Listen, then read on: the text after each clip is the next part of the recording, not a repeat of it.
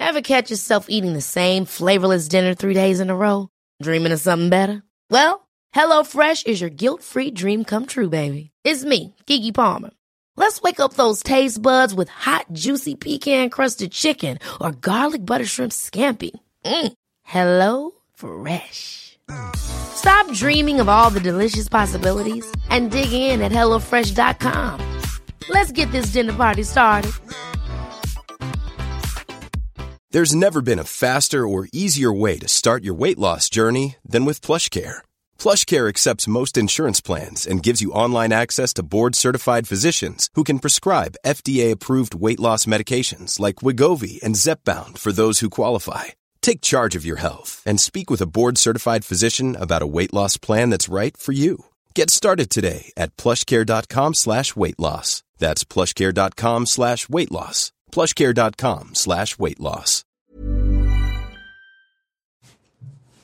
I'm Sophie Scott. And I'm James Gill. Our mission is to make wellness accessible to everyone. We'll be chatting with our favourite people, sharing uplifting news stories, and delivering tips and tricks to bring balance to your lives. Hello, welcome to the Balance Podcast. Our guest this week, one of the finest comedians in the country. You wouldn't know it to talk to him. Josh Widdicombe, oh my gosh, a lovely, lovely man. Modest to a fault.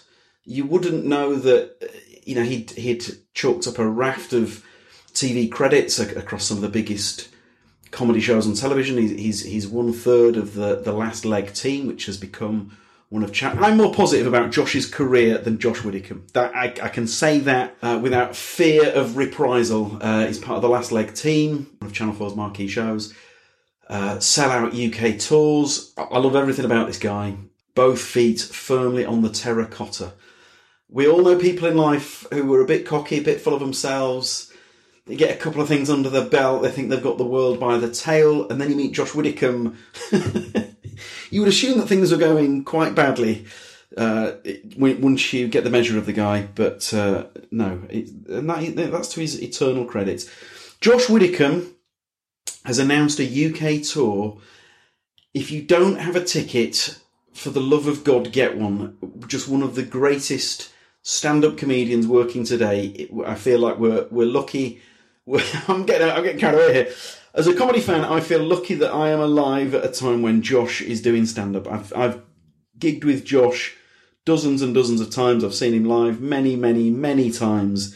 He is wonderful. One of the very best. Visit Josh's website to buy tickets. Just Google Josh Widdicombe tour. Wonderful, Josh Widdicombe. Before we have a chat with Super Josh, there is our good news section. Our good news story this week comes courtesy of Leonardo DiCaprio. I say that as if Leo had dropped me a text with a good news story. That's not true, but he did share one on Instagram. And the story that Mr. DiCaprio, who can be seen in cinemas this coming week, Once Upon a Time in Hollywood. The story that he shared comes from Ethiopia because 350 million trees were planted in a single day in Ethiopia with a view to plant 4 billion trees in Ethiopia this summer. In Ethiopia, they're hoping that every citizen plants at least 40 seedlings. The previous world record, so Ethiopia have broken the world record with 350 million trees in a day. The previous world record held by India since 2016 with 50 million. That is remarkable. And this is all done with a view to combat climate change.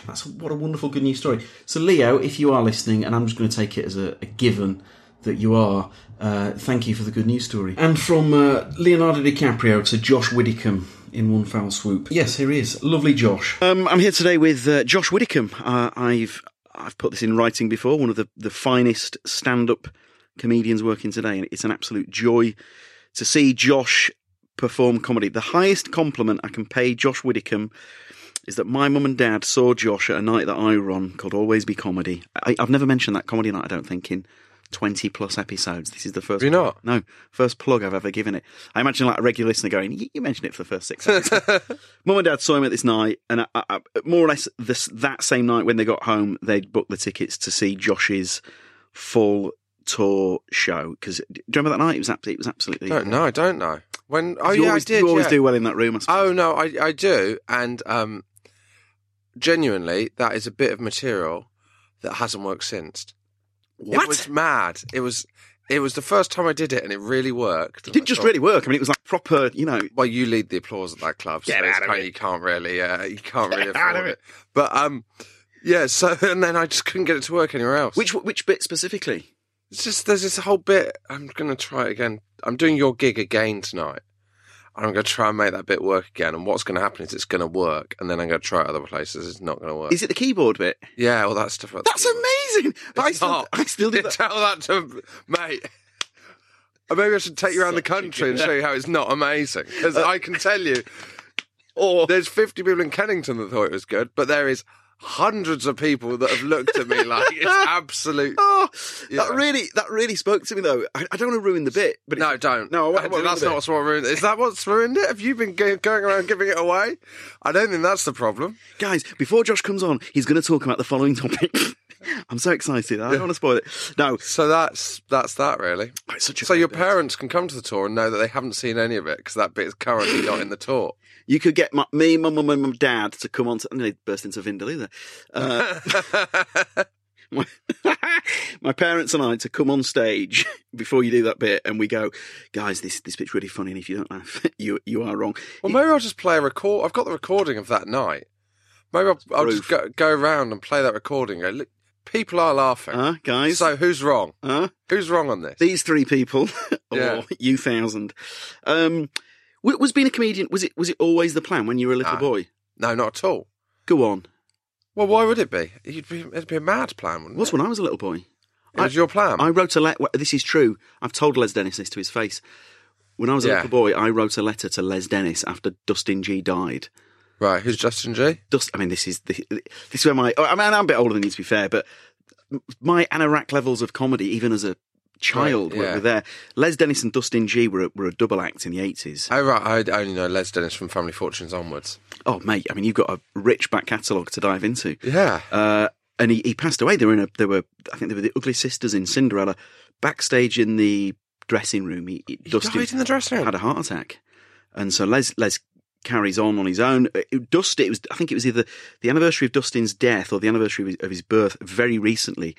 And so Les was sharing his memories of Dustin G. Anyway, yeah, when I was a boy, that was absolutely my dream. So I handwrote him this letter to say how sorry I was. And I was like, I don't know, 5, 6 years old. Yeah. Les sent a signed autograph, signed picture back. Oh, of himself? Yes. Yeah. If you do the Tewkesbury Roses Theatre, which is about 300-seat theatre in Tewkesbury, which is Gloucestershire, somewhere like that, there's a plaque on the dressing room door because it's where Eric Morecambe died. Yeah, which is quite exciting. I know that's an awful thing to say. But it's also astonishing he was playing such a small venue in the mid-80s. So I think he was helping a friend or an acquaintance out. Oh, was he? And it was almost like a Q&A type thing. There are photos from the night. So it wasn't that him and Ernie... Lovely old theatre. Yeah, it wasn't that him and Ernie were like on a break or anything. I think he was just trying to help this guy out. So he'd appeared there as a favour, I think, and was doing a kind of audience Q&A thing. So there are images of the night. Eric and this guy sat on stage just fielding questions, and then he... I mean, it's so awful, isn't it? It's weird, isn't it? But would you... Yeah. If I died at your gig, would you put a plaque up? Would you want me to? I mean... It's an interest. You don't own the pub, so there'd be a lot of red tape you'd have to deal with, wouldn't there? But is it not in bad taste? What, to put a plaque up? Yeah. I don't know why that would be in bad taste. Why... Is it any more bad taste than a bench? I don't know. Well, no, the bench is like a... I mean, that's but a bench isn't where you died, is it? No, it's often what the family have... They've paid for that. They've asked for it. But would you want, if you had a heart attack at Always Be Comedy, would you want... I can't imagine anything worse. The thought of... You know when people, they go, oh, he died doing what he loved. Yeah. No interest in that, mate. I'll be honest with you, these aren't the questions that I had no, right now. You don't... Question 1. No, fair. Josh, if you... No. I mean, it's great. Where would you want to die? Where would you want to die? Oh, just... I'd prefer not to know, I think. Oh, God, that's even creepier. Wouldn't you? Would you not want to... Like, not as in be told now, like, you're going to die in wherever. I mean, I prefer to die out of nowhere. that I don't need to make my peace with people. I'm fine with that. I don't need all those. I'm not good at goodbyes. What about sleep? You know. Yeah, that's fine. That's perfect. I'll take that. Yeah. Yeah, 100%. Because people say that they want to be surrounded by loved ones. Not interested. That happened to my granddad. It was horrible. Yeah, of course. It's like the most disturbing thing I've ever witnessed in my life. I can't be bothered with big gatherings at the best of times, let alone when I'm dying. Bit of time to myself, please. He had every family. Oh my God, my poor granddad, like the nicest man ever, a war hero. I mean, and I mean that literally, surrounded by all his closest family members as they're all wailing and screaming. Oh my God. Oh yeah, lovely. Is that? Oh yeah, I'll take that, please. He died. Wailing and screaming? No, but you're like, oh, we love you. I mean, that was just me. Oh, right. We love you so much. You know. Yeah. Oh, he died surrounded by family. Was it nice? No, it was harrowing. Yeah, of course. Yeah, so no thanks. This is nice. It's on my own. This is genuinely, this is good to talk about death in such a... I don't think I've ever talked about death on anything ever before. I've never talked... No, me neither. Just prefer to not think about it. And us being a very British family, we never talked about that night ever again. Didn't you? No. No. No, absolutely not. Everyone went home in stony silence. My friend, I don't know, I should tell this story. His mum is very, very, very polite woman, right? And so his dad died, and his girlfriend died at home, and all the family around his girlfriend was there. And they went downstairs, and it was half an hour later, and they were just talking about memories of his dad. And then his mum turned to my friend's girlfriend and went, "Sorry, this must be so boring for you." Sorry, we're just talking all about... Us. I was so self-obsessed. Oh, that might be the most British thing I've ever... This must be so boring for you. I'm going to shock you there. This is literally the most interesting thing I've ever witnessed. Oh, my God. So when you were a kid, what did you want to be then? When I was a kid, you footballer, probably. Boring, Sure. Isn't it? Musician. Boring. Not boring, as in amazing, but just so, obvious. I kind of wouldn't trust anyone that didn't want to be a footballer or a musician, Sure. Really. But what I'm getting at there is, in a way, you've sort of fulfilled... You've pursued both those things. I failed in one form of showing off and started another one. No. I associate you with your love of Blur, for example. Yeah, but I don't think that's being a musician. No, but your love of your music... Yeah, but those never passions went away. have continued. The passions have continued. Yeah. I'd say they're the two things that I'm most interested in, apart from comedy, would be music and football. So those passions have continued. And, but I was always very into comedy. And what you don't realise, I think, when you're into comedy as a kid is not actually many people are into comedy.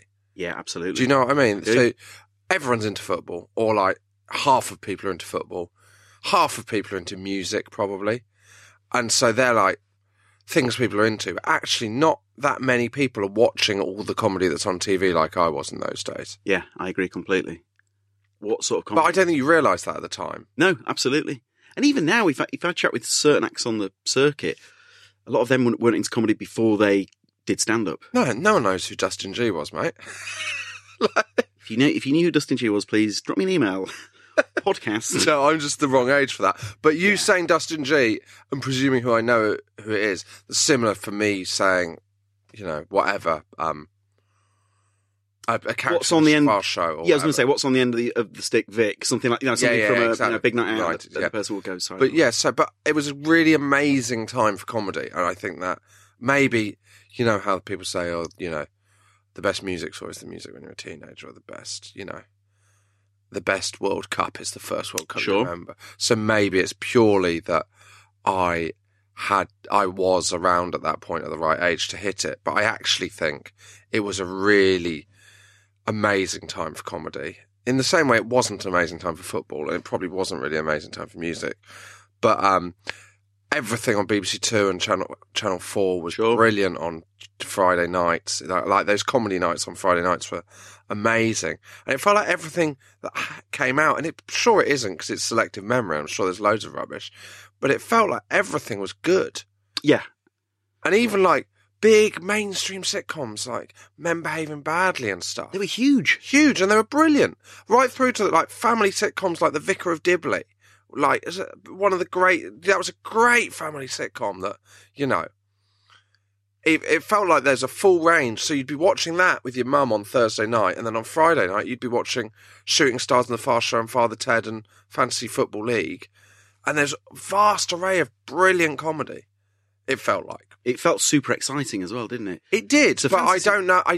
It's impossible for me to know whether that is an era that was exciting or whether I was just the right age. And whether if I was at that age now, I'd be saying the same thing. So we remember that era because we're thinking of all those shows, and in our mind, it was Awesome Comedy Thursday, Awesome Comedy Friday. So it felt like comedy was this great comedy was omnipresent, whereas in reality, maybe there was actually a 9-month wait between Men Behaving Badly and the Yeah, next and series. also, you know, we were watching Big Break on a Saturday night. It wasn't all good. Do you know what I mean? Like in True. the sense of Jim Davidson was on TV. So you're not... Jim Davidson was Mr. BBC. Was Mr. BBC, yeah. People he was forget on that he was Big literally... Break and Generation Game at one point. And Big Break, which is a show about, you know, it's a snooker-based quiz show hosted by Jim Davidson and John Virgo, was probably getting... What do you reckon? 10 times the viewers The Last Leg gets, and I mean that. It would have been getting more than 10 million, I reckon. Yeah, exactly. And we get about 1.2. However, Last Leg has become... The big break of the, the big break of the Snapchat generation. That's what we call it. I wanted to get you to say, Josh, tell you that you are the new John Virgo. Do you think I should wear more funny waistcoats? Is that what you're saying? That was his thing. That was his thing on a Saturday night. Thing. Right, we'll do a bit. We'll do a bit on Last Leg, and they'll be like, you know, it's Friday night. You like to produce us up a bit? Maybe, you know, add a choir or like, you know, have some dancers come on. The budget of Big Break, you had like Willie Thorne, and then you had a snooker table and some waistcoats, and that was it. And it's Saturday night TV. Look at the money that is poured into the X Factor. Look at the production of Strictly. Sure. I bet Strictly was on the same time that Big Break was on. And that's probably, do you know what I mean? It's mad. Yeah, the previous iteration with Rosemary Ford probably was, wasn't it? That's Generation Game. Rosemary Ford did Strictly as well. Oh, Strictly, sorry, yes, yeah. Do you mean Generation Game was on the same time? No, sorry. The confusion over Rosemary Ford. No, sorry, I've confused you there. The confusion over Rosemary Ford. Yeah. Tell you what, I'll tag her when this goes That's out. a Sherlock Holmes story, isn't it? The confusion over Rosemary Ford. It's an underrated book. Yeah, the confusion over... anyway. But with Last Leg, I've said this to Adam Hills, this has become Channel 4's flagship entertainment show, hasn't it?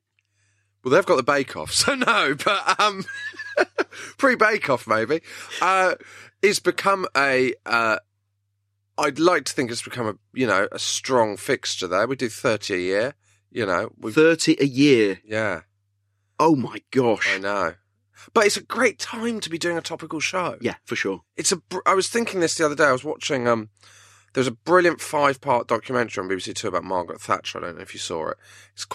It's really brilliantly made. They talk to all the people, they interview everyone you'd want them to. Yeah. Anyway, I really love watching that old news footage, and you're like, wow, what a different time, and what a weird, what an awful time, really. But like, you have all that old news footage, and these people talking about it, and you're thinking, what a kind of iconic time. And then I was thinking, we're really lucky to do The Last Leg at this time. When we started in 2012, George Osborne was booed at the Paralympics. Yep. Like, one of our first episodes, I remember talking about that. Man, does that feel like a tame time now? Sure. And we've lived through Brexit and the coalition and Trump and Theresa May. Going into Boris. Going into Boris Johnson. Yeah. And, which promises, to be just as kind of hectic, I suppose, is the kindest word you could say. And I do think in 20 years' time, I'll sit there and I'll look at this time and I'll go, blimey, what an amazing thing to get to do a topical TV show live on a Friday night, 30 weeks a year during this period. And I only really realised that in the last month or two. Good for you. What a lucky experience that is, and what an amazing kind of thing to go through. And hopefully continue to. That sounds like I'm saying, And so I quit. But like, We had a great run. yeah, I've got a great run. But I don't think Boris is there for satire. I think he's going to do a great job, guys. So I'm off. But no.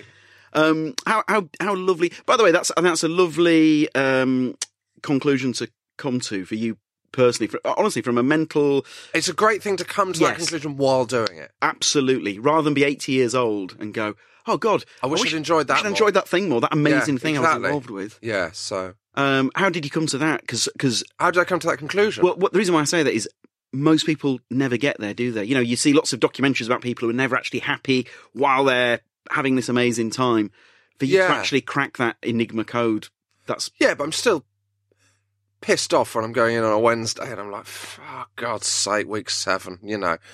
So you're not walking on air the whole time, but it's just a way of, I don't think anyone is, like, you know, but it's a way, anyone who's going into work, even if you love your job, sometimes like, yeah, we all have the odd day. really, Jeremy Hunt again or whatever. Sure. But I think it's just a way of, I don't know how you come to that conclusion. You just appreciate that, you know, everything is finite and to enjoy it.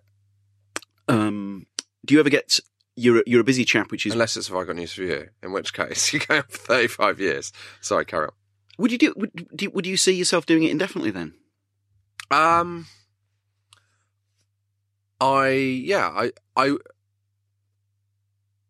don't see why I wouldn't, if you know what I mean. I have no plans to not do it, but it's like that. Have you seen The Simpsons 138 episode spectacular? And at the end, he says, who knows what adventures the Simpsons will have between now and when they become unprofitable? And that's kind of it, isn't it? When we become unprofitable, the decision will be made for us, I'm sure. And I think you'd like to think that if we were doing it and it wasn't what it was and the shine had gone and we were, you know, and we were like, bloody hell, year 42, maybe or whatever. But if we were doing it and it wasn't what it was, you'd like to think that we'd all realise that. You'd have the self-awareness to go... We'll have a self-awareness to go, let's say we'll quit and we'll come back in 4 years and we'll have we'll be able to do it as a reunion. People remember us as being, not saying that this is with the last leg, but some shows go away and then we all remember it as being better than it actually was. Oh, exactly. And then the comeback happens. And then you watch it on YouTube and you're like, oh, it wasn't. I've revisited a few old shows on YouTube. Yeah, it's great, isn't it? Oh, that is not the show I remember. No, of course. It's a very different time. How did you, may I ask, because there was a lot of expectation on you. You won that award at Edinburgh, the £1 million, first person to win £1 million award. Do you remember this? That was, so, it wasn't winning an award. You know what I mean? No, I'm not being snide. What I mean is like, it wasn't like, didn't feel like a victory. It felt like, it was set up as an alternative to, it's just a headline thing. Right. An alternative to what is, I don't know what it's called now, but what was called the Perrier. And it was just like, name someone that they think is going to be big. And they'd say the act most likely to make £1 million. And that was the year I did my first show. But I just literally think it's like a headline thing, isn't it? Have I misread that? Was it like a diss then? Because I'd read it. No, I don't think it's a diss at all. I was going to say, because I'd read it as, oh wow, great, you know. It's set up by, I don't know who it was set up by. I thought it was set up by Michael Hardy, but it can't be because he's dead. But it was someone. I think it's affiliated with that realm, right, yeah. Isn't it? I thought. I don't know. It's it's not like this person. I don't know what it is really. I think it was just like a headline thing. It's not like an actual award. I haven't got it on my mantelpiece. Right. Okay. It's not next to my pointless celebrities. But it's been a wonderful. It has been a wonderful few years, though. I mean, it's been amazing. I think I first met you. I think it was pre-last leg, maybe.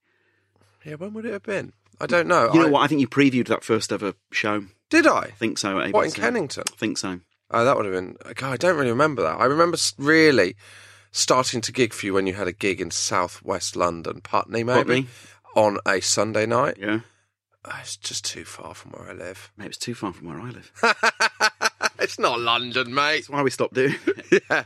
But that must be a lovely thing, though, for the way everything has progressed since you got into comedy. Yeah, couldn't have asked for more, really. It's amazing. And it's been, you know, those first 2 years, I'm sure you're aware, are really quite tough when you start comedy. And the first 2.5 years, is a grind and it's difficult. And it's that weird thing of you're the worst you'll ever be at it. Hopefully you're the worst you'll ever be at it. And, you're doing the toughest gigs you'll ever do and you're not being paid. So everything's like a negative, really. Like it's weird that the gigs get easier as you get better, but also the gigs you do get easier because they're better gigs you're booked for, but also people start to know who you are. So you go on and people have got confidence in you and people know your shtick. And so it's, that was tough those first 2 years. I'm sure a lot of people felt like that. But once you get through that, it's quite a fun gig, isn't it? I think most people outside of comedy don't realise that you do that you do the open mic circuit.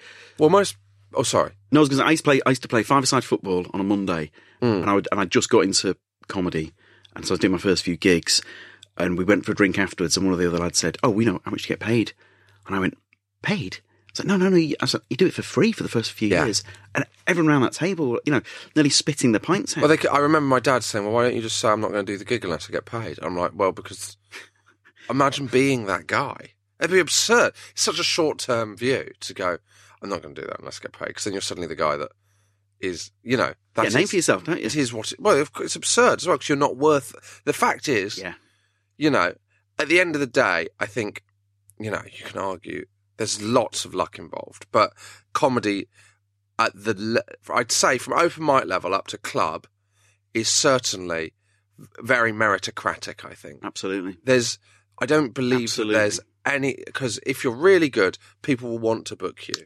And this might be wrong, but I believe in the sense that I don't believe that there's anyone as good as Michael McIntyre who just can't kind of earn a living. Can't catch the breaks.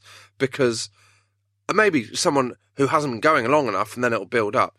But I think, it's fair in that sense. And I think maybe in other industries, that's certainly not the case. I think we're very lucky in that sense. So you could easily be a brilliant actor who just hasn't got the right job. I could not agree more. And that would drive me bananas to know that you're always one audition away from changing your life. Yeah. Do you know what I mean? Yeah. Or you could be a musician, a brilliant musician, and you just, it doesn't get promoted right, whatever, it's all over the shop, the music industry. It's totally, it's if you're telling me that the 3 headliners of Glastonbury this year, the best 3 acts currently performing, then, There's a Malcolm Gladwell book, I think it's... No disrespect to Stormzy.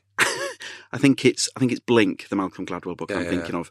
There's a musical act who every huge person in the music industry, even you two, one of the people, all these musical acts, producers, experts have tipped this one American guy to be the next big thing. Everyone says he's got everything on paper. Nothing can stop him. But then for whatever reason, it never happened. And the other thing with music is, music's a very splintered industry, isn't it? So, I think comedy, obviously, it's not the case that, critical acclaim and commercial success go hand in hand, and some people have more critical acclaim than commercial success, and vice versa. But I don't think, I think in music, some of my favourite bands, I imagine, earn so little money. Do you know what I mean? Yeah, I do. And it's I don't know enough about the industry, but it feels like it's, if you were to go into the music industry, you might get lucky, it might be brilliant, but you might not, and that would be quite difficult to deal with, I think. A friend of mine is a music journalist. He's told me about bands even I've heard of where members of the band are juggling it with day job stuff. And also it's like sliding doors moments, Yeah. Like Blur very nearly got dropped before their second album. And if that had happened, would Damon Albarn, who's clearly, from what's happened, an outrageously gifted songwriter across a series of genres, would he have got any of those opportunities, or would it have kind of been over? Do you know what I mean? Yeah. I don't know. I don't know the answer to that. But I'm sure, and I'm sure in comedy, what I am sure of is, like, I started, and if I hadn't had a good first gig, I don't know if I'd ever gigged again, because you just try your luck. And I'm sure there's people that would have been just as good, just as successful, far more successful, far better than I am, that maybe their first gig didn't go well and they didn't, and they thought not to pursue it. So there's lots of things that are going on like that are, you know, huge strokes of luck. But I think if you get really good at it, you will get, you know, rewards. I think that's what I'm trying to say with the meritocratic thing. When did you realise you were good? I don't think you ever. That sounds disingenuous, but I don't think you ever think you're good, in the sense of you can always see the faults in your set, as opposed to I had quite a tough preview on Tuesday. I'd had a lot of good ones, and then I had a tough one. I can't imagine it. I couldn't, mate. I know, but genuinely, I was talking to Susie about it, because we both had Susie Ruffalo was supporting me, and I'm sure I'm not speaking out of turn here. We'd been doing warm-ups together, and they'd all been going really well. Yeah. And then we had a sticky one, and we were just sat there in the car going, blimey, I'd forgotten, because I've had time off from stand-up, right? And then I've come back, and it's been tricky on the comeback. But then I was like, oh, I'm good again now. I've got back into it. I feel the rhythm of it coming. I'm happy with this. Then you have a stickier one, and you're like, I've forgotten what this feels like. This feels like I'm a failure. This feels like I'm a fraud. This feels like, you know, I'm, you know, all your neuroses about it, but all your neuroses, which are the things that make you good. I think if you... Absolutely. If you think you're good, then you're not putting the work in, because you should be, you know, when you're doing your set, you should be spotting the things that can be improved, not enjoying the bits that are good. Sure. Did you ever have that sliding doors moment? And what I'm getting at there is, and one thing I wanted to talk about was, you were a journalist before comedy. Has there been that moment in your life where you realised that was maybe a moment that changed everything? Yeah, there probably was, although I probably didn't. Quite literally, a sliding doors, not quite literally, but it was on a train. So I did the Leicester Mercury New Comedian of the Year, which I won in 2010. But on the way, I was me and Acaster on the train, and we were in a train derailment, right? Our train came off the rails, and oh my we gosh, stuck for 4 hours. I almost wouldn't have got there to the venue. And I won that, and then my agent now was in the audience, but she was one of the judges. Superflow. Yeah. And so she, who's like done so much for me, has been so brilliant for me. So she's like totally changed my life. But she was there, and then I signed with her, and that allowed me to go professional. Now, oh my God. But I don't know, you know, arguably, you know, she might have seen me another time, or I might, you know, so it's not, I don't believe it's like that moment changed my life because I went from nowhere to there. It may have happened at another gig. And I was getting better at that point, and I was still in the final of that thing. And so, you know, there's every chance that I would have done a gig in front of her a week later. So it's not like that. But you never know. You never know. You might have done a gig in front of a different agent, and they don't have the same impact that yeah, of course. Flo has. Totally agree. But that, you know, that is as close as I get to that. But that implies that you then become... Ryan Reynolds here from Mint Mobile. With the price of just about everything going up during inflation, we thought we'd bring our prices down. So to help us, we brought in a reverse auctioneer, which is apparently a thing. Mint Mobile Unlimited Premium Wireless. How to get 30, 30, how to get 30, how to get 20, 20, 20, how to get 20, 20, how to get 15, 15, 15, 15, just $15 a month? Sold! Give it a try at mintmobile.com/switch. $45 up front for 3 months plus taxes and fees. Promo rate for new customers for limited time. Unlimited more than 40 gigabytes per month. Slows full terms at mintmobile.com. Ever catch yourself eating the same flavorless dinner 3 days in a row? Dreaming of something better? Well, HelloFresh is your guilt-free dream come true, baby. It's me, Keke Palmer. Let's wake up those taste buds with hot, juicy pecan-crusted chicken or garlic butter shrimp scampi. Hello Fresh. Stop dreaming of all the delicious possibilities and dig in at HelloFresh.com. Let's get this dinner party started. Many of us have those stubborn pounds that seem impossible to lose, no matter how good we eat or how hard we work out. My solution is PlushCare.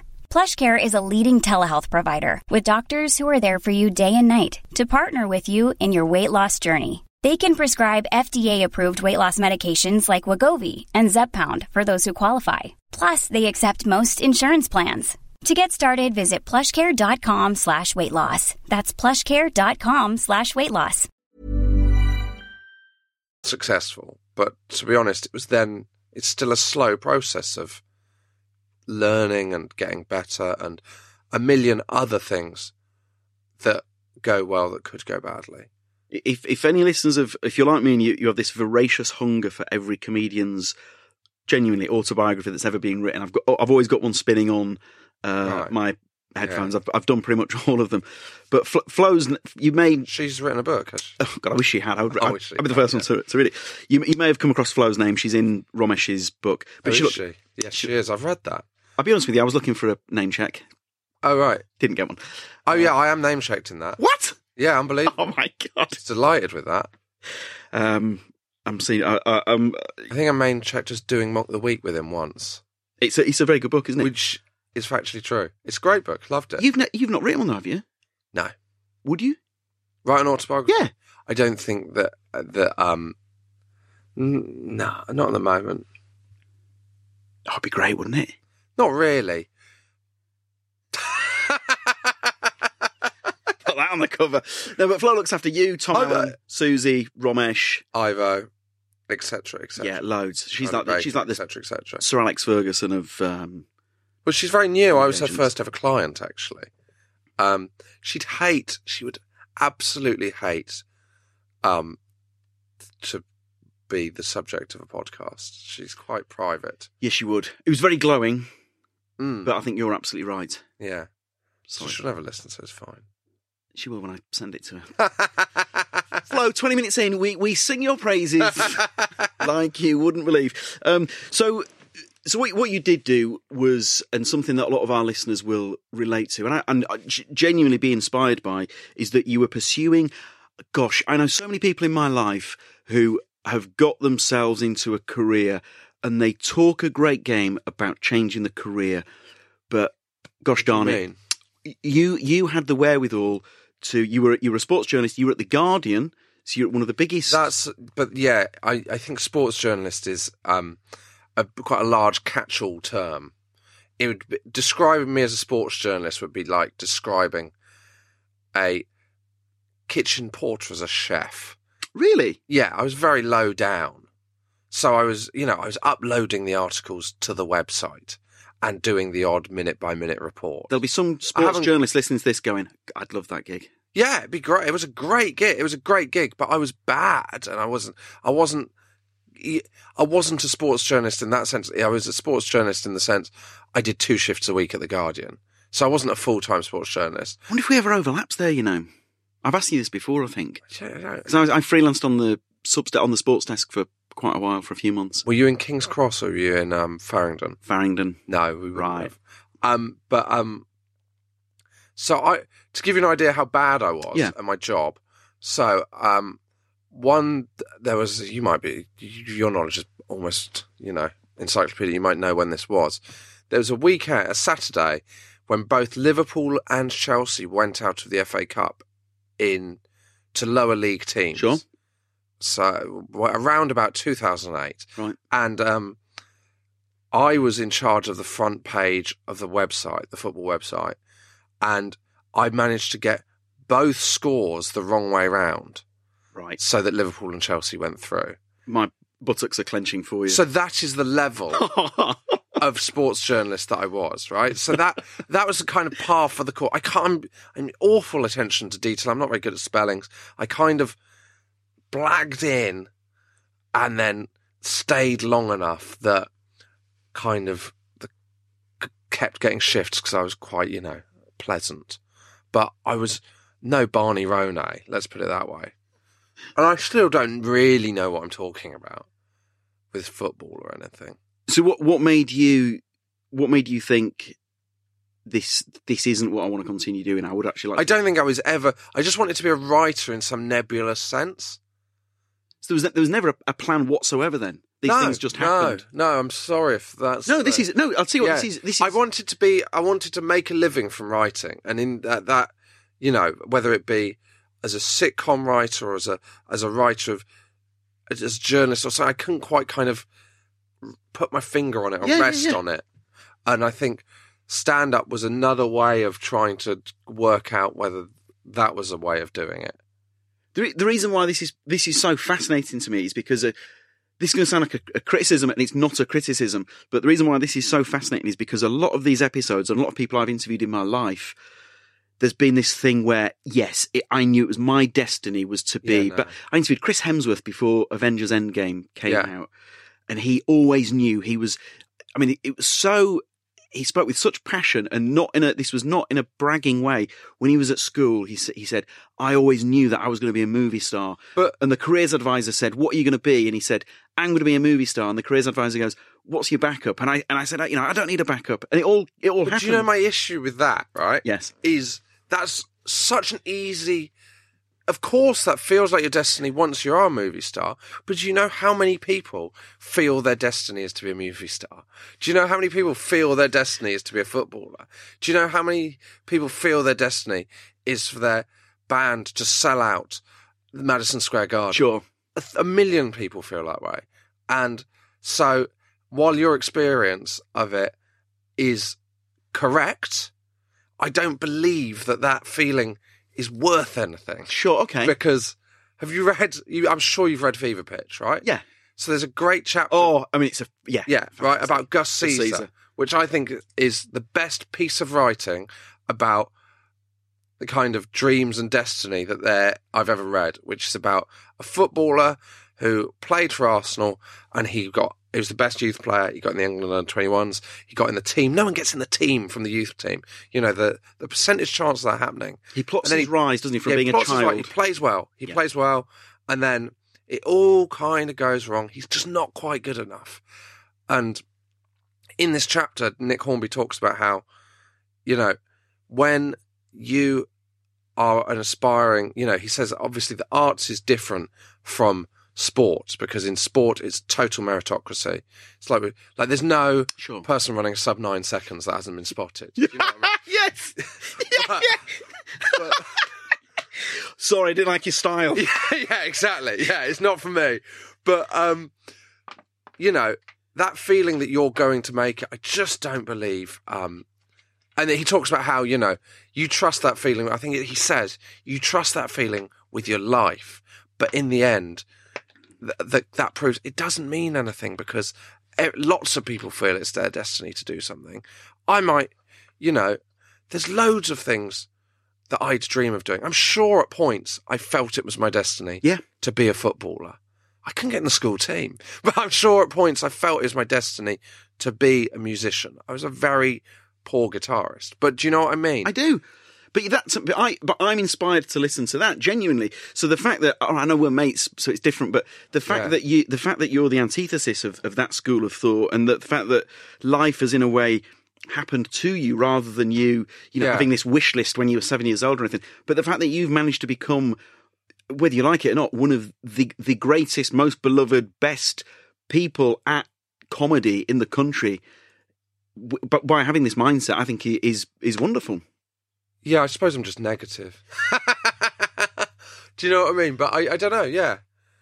There's a book in this, you know. I don't think there is, but Mark Manson is. I mean, he's a lovely Mark Manson. I mean, mate, if you looked at my Audible collection, you'd be like, "You're all right, James." Mark Manson he's a fantastic writer, a huge best-selling author. Because again, it sounds like I'm about to be critical, and I'm not. I think he's wonderful. But he wrote a book called "The Subtle Art of Not Giving a Fuck," and then his follow-up book is "Everything Is Fucked: A Book About Hope." And the way you talk there is similar to how he talks. The reason why these have been so popular, I think, is because it's the antithesis to this self-help. I find whenever you see people on social media and they're like, you know, I've got a dream and I'm going to achieve this dream, and you know, fair play, but that's not. It doesn't really speak to me, and also it implies that. That this dream is what you need to make you complete as a human being. Sure. And that's a very dangerous way to live, because there'll always be something that you want. You know, life is about there's always something, there's the next thing that you want. And if you don't enjoy where you are at the moment, then what is that's just... I could not agree more. You have to enjoy the here and now. You know, so when you're playing with your kids, or whether you're doing that gig or whether you're writing that material, it's vital that you If you don't enjoy the process, what's the point? It's not about going, I have to be here. I've done a Noel Edmonds style thing where I've written what I want on my hand or whatever it was. Yeah, sure. Cosmic ordering. And, I want deal or no deal or whatever. But but I don't know. I think, you've got to just roll with the punches a bit more in those cases. Absolutely. You've got to enjoy it now. In our mutual opinion, it turns out, because if you have this end goal, then what? Let's say your end goal is to sell out Madison Square Garden, as you say. Yeah, what if you the same person? If you then achieve that, you might be fucked. Steve McQueen. So always my go-to example is Steve McQueen. I used to be obsessed with McQueen as a kid, so I've read these books about McQueen. His mission was to be bigger than Paul Newman. So when he was coming up, when he was a young actor, his first wife talks about this. He was so determined to be bigger than Paul Newman. And then they made the Towering Inferno. He does get top billing over Newman. His name appears lower than Newman's, but McQueen's appears on the left.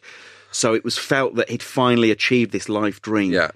He then quit acting because he was like, I don't know what to do now. So he gave it up, and he had to come back a few years later. Yeah. It was never the same. But in many ways, if you do set that lofty goal, you've got to be careful, haven't you? I just don't. Yeah, I don't. If you don't achieve it, you're upset. And if you do achieve it, you're like shrugging your shoulders. It's all so random. Everything's so random. So what goal was I aiming for? To do a disability-themed topical show on Channel 4 on a Friday? That's not a goal. Well, it is a goal, but it would be a very weird goal to have had 10 years ago. So specific. It would have been so specific. But I just think, you just work really hard and then and enjoy the work you do and be proud of the work you do, and that's all you can do. And the goals of notional, commercial or critical success are really in the hands of other people rather than in you. If you, because you talked there about enjoying things now, is mindfulness, is that a thing that you practice? No, not really. I did some when I've been stressed. I've done that Mindspace app. Sure. Which is just a good way of chilling out. When is you're it doing a lot of work. Headspace? Yeah, that app. Yeah. So Andy that's Puddicombe. good. You what? Andy Puddicombe. Is that his name? I think so. Andy Puddicombe. He doesn't say that on the app because he knows he's got a silly name, right? Isn't your name Andy Puddicombe? No. It's just Andy. The app is just call me Andy. And the app is Headspace. What's surname? Doesn't matter. It doesn't matter. Chill out. We're mate. friends. Call me Andy. Come on. Bob, trying to chill out here. Bob down with surnames. God, where's my app? Oh. That's why he needed mindfulness, because he's been bullied about his name, Andy Puddicombe, all his life. He can't be called Andy Puddicombe, can he? He is. Well, I've lost all respect for him. I'm absolutely never listening to him again. I haven't listened to it in years, but never listening to him again. But you've got your shit together, haven't you? You always strike me such a level-headed. Oh, I don't know. No one's that level-headed, but yeah, to an extent. I don't know what. It's all relative, isn't it? Yeah. May I ask you about the tour? So I am biased because you are my friend, but you are unquestionably one of the finest comedians. What I would say about Josh, and I think I've written this in the upcoming issue of Balance, which will be out by the time this episode is out, is that you're wonderful on all those TV shows, but if you've never seen Josh live, but you've enjoyed him on the TV shows, you're sort of missing out. Like the Beatles would have looked great on Ed Sullivan. Missing out. I'm missing out if people don't see me live. I'll tell you that for free. So what I'm getting at is, I urge you, listeners, to see Josh live. He's just so wonderfully funny, like stomach achingly funny. It's just so wonderful to see a comedian who loves being hysterically funny. Can you? I know we can't spoil bits, but what can you tell us about the upcoming tour? I'd say it's I've had a child, and ever since then, everyone just says, "Oh, you can do loads of stuff about your child." I'm just not really, and it's basically that. Yeah, it's basically trying not to. I think if you don't have a child, you don't want to hear someone talk about their child. Yeah, and if you do have a child, you've got a babysitter, and the last thing you want to hear is someone talking about their child when you've got a night off from your child.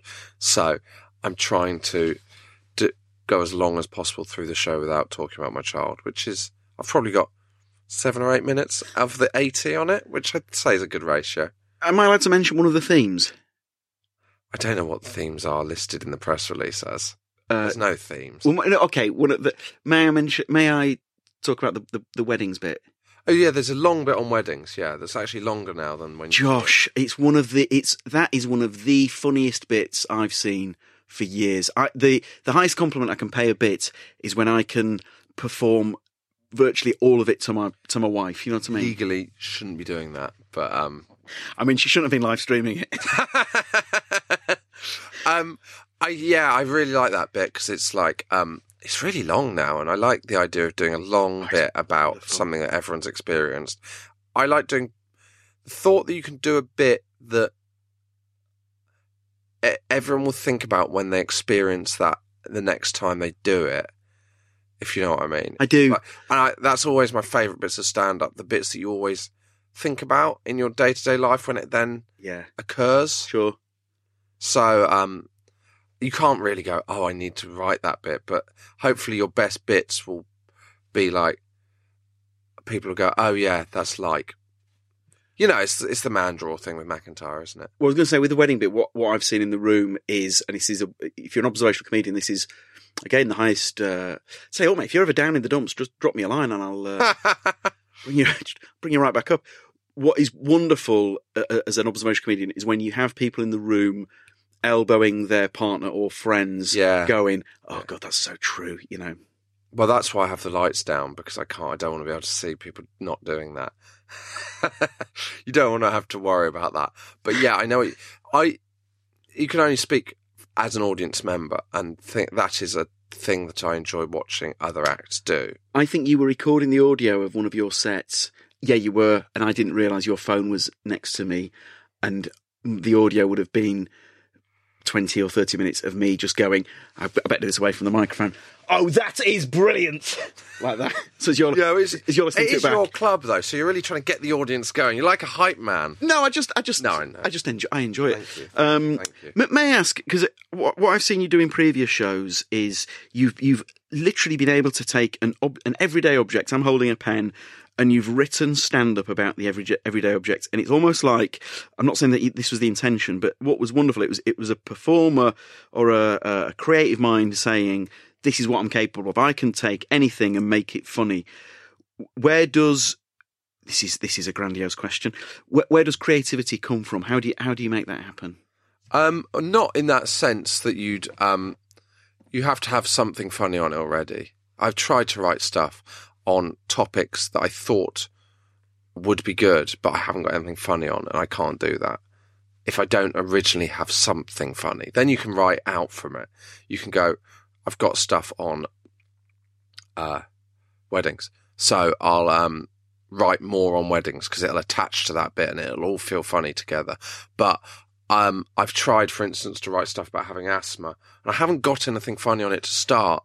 So you're staring at a blank page. Sure. So you need an idea, and then once an idea is working, it's much easier to work further on that than try and come up with something nebulous from nowhere. That's great advice. Yeah, I also think I think that's why people do those. No, maybe that doesn't make sense. No, go for it. No, because it contradicts my point. I was going to say you do things where you're tasks where you have to write on a topic, but actually, that's what I'm saying I can't do. I struggle to. You know, it's the blank page thing, isn't it? But once you've got something, it's much easier to add to it. So, say if you had a bit on, I'm looking at a light bulb. You had a bit on light bulbs. Mm-hmm. How do you? Is it literally? Do you have to lock yourself away in a room and make yourself write, or is it? No. Or is it just as things come to you and you sat on a train? Oh no, I'd sit and write. I'd say I'm going to write now. Really? Go to a cafe or something. Listen to music. Yeah, yeah, because it's a job, isn't it? It'd be absurd not to write. Not to spend time writing, because that's your job is to write stand-up. I've heard of some people doing it when they're out on a walk and and they get out. I that doesn't really work for me. But I think having listened to enough podcasts where comedians talk about their process, for want of a better word, I think the biggest lesson is that you can only do what works for you. There's no right way to do it. People write in really different ways. And some people write really well late at night. Some people write really well the half hour before the gig. They need the pressure of it. Yeah, sure. I work best when I don't feel like I'm under pressure from a gig that night, but I feel like, I'll just go away and potter on this. Maybe. So there's really different strokes for different folks on that front. How can people book tickets for the tour then? On my website, joshwiddicombe.co.uk or .com. Google it. I'm sure if you Googled the words Josh Widdicombe Tour, the ticket links will come up. But I wouldn't know, because I don't have to buy tickets, mate. I'm there. I'm getting them free every night. I'm sure my website, or I think the link would be, as they would say in my Twitter bio. Oh, that was nicely done. Yeah. Now I know there's obviously the tour coming up. It starts in September? October. Do you need any more previews? Maybe in August. We'll see. I'm going nowhere in August. You're going nowhere? Yeah, I'm going nowhere as well. So yeah, maybe in August. Well, mate, just to wrap up, what I was getting at, I didn't mean. I now feel unclean for asking about the preview. What I was getting at is, I can chip that out. I mean, I'll keep it in. What do you Now I sort of know the answer to this, but our listeners may not. What else do you have coming up? We're doing Last Leg still, and we're doing a second series of Hypothetical, which we're filming in August, and which I don't know when that'll be out. New Year maybe. Mm-hmm. And we're doing. Is that it really at the moment for me? I've got other things that are possibly happening, but nothing. Those are the three things. I'm going away on tour, I'm doing The Last Leg, and I'm doing Hypothetical. And if a publisher is listening and thinks that this would make a... I don't want to write a book about fluking your way into an industry. I don't think anyone wants to read that.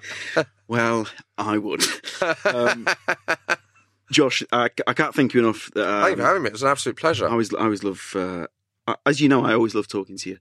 So, yeah, it's a joy. It was fun. Thanks ever so much, mate. Cheers, mate. Cheers, Josh. That was great. Thank you so much. It was fun. Thank you. Hope that was... And that was Josh Widdicombe. As I say, get a ticket to see him live. One of the very best. As ever, please drop me a line. It's so sad that I do this bit, isn't it, every week? Please send me an email. Podcast@balance.media. Sales, oh yes, you'll notice me recording an advert, myself, yes. If you want to cut that sweet action, companies, businesses, whoever, sales at balance.media. It's bad when you fluff your own email address. Jesus, wet.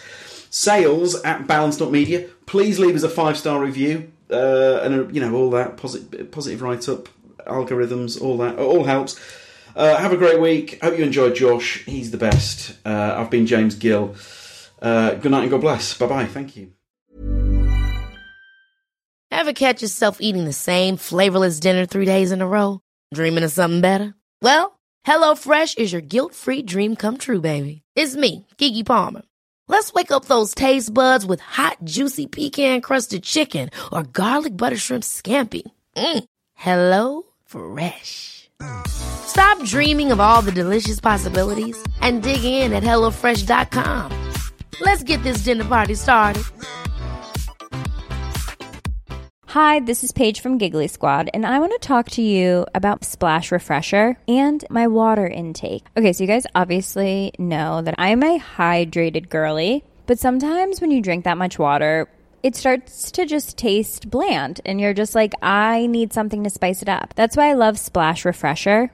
It has 0 sugar, 0 calories, and it's a splash of sweetness. And they come in 5 different flavors. They're so good. Wild berry, acai grape, pineapple mango, lemon, and mandarin orange. My favorite is the wild berry because I just love a berry. So if you're like me and you're drinking water all day, then try Splash Refresher. It's going to absolutely change your water game, and it's good for you. Imagine the softest sheets you've ever felt. Now imagine them getting even softer over time. That's what you'll feel with Boll & Branch's organic cotton sheets. In a recent customer survey, 96% replied that Boll & Branch sheets get softer with every wash. Start getting your best night's sleep in these sheets that get softer and softer for years to come. Try their sheets with a 30-night guarantee. Plus, get 15% off your first order at bollandbranch.com. Code BUTTERY. Exclusions apply. See site for details. Acast powers the world's best podcasts. Here's a show that we recommend. The Real Housewives is a guilty pleasure for most, but if you're looking to not feel guilty about that pleasure, tune in to Everything Iconic with me, Danny Pellegrino, where I break down all the messy moments and behind-the-scenes antics of Bravo's popular franchise. And on Everything Iconic, I also interview celebrity guests like Kelly Ripa, Keke Palmer, Drew Barrymore, Cameron Diaz, and more about their guilty pleasures, their past work, and so much more. So if you're pop culture obsessed and find yourself watching way too much reality TV like me, tune into Everything Iconic with Danny Pellegrino, wherever you listen to podcasts. Acast helps creators launch, grow, and monetize their podcasts everywhere. Acast.com.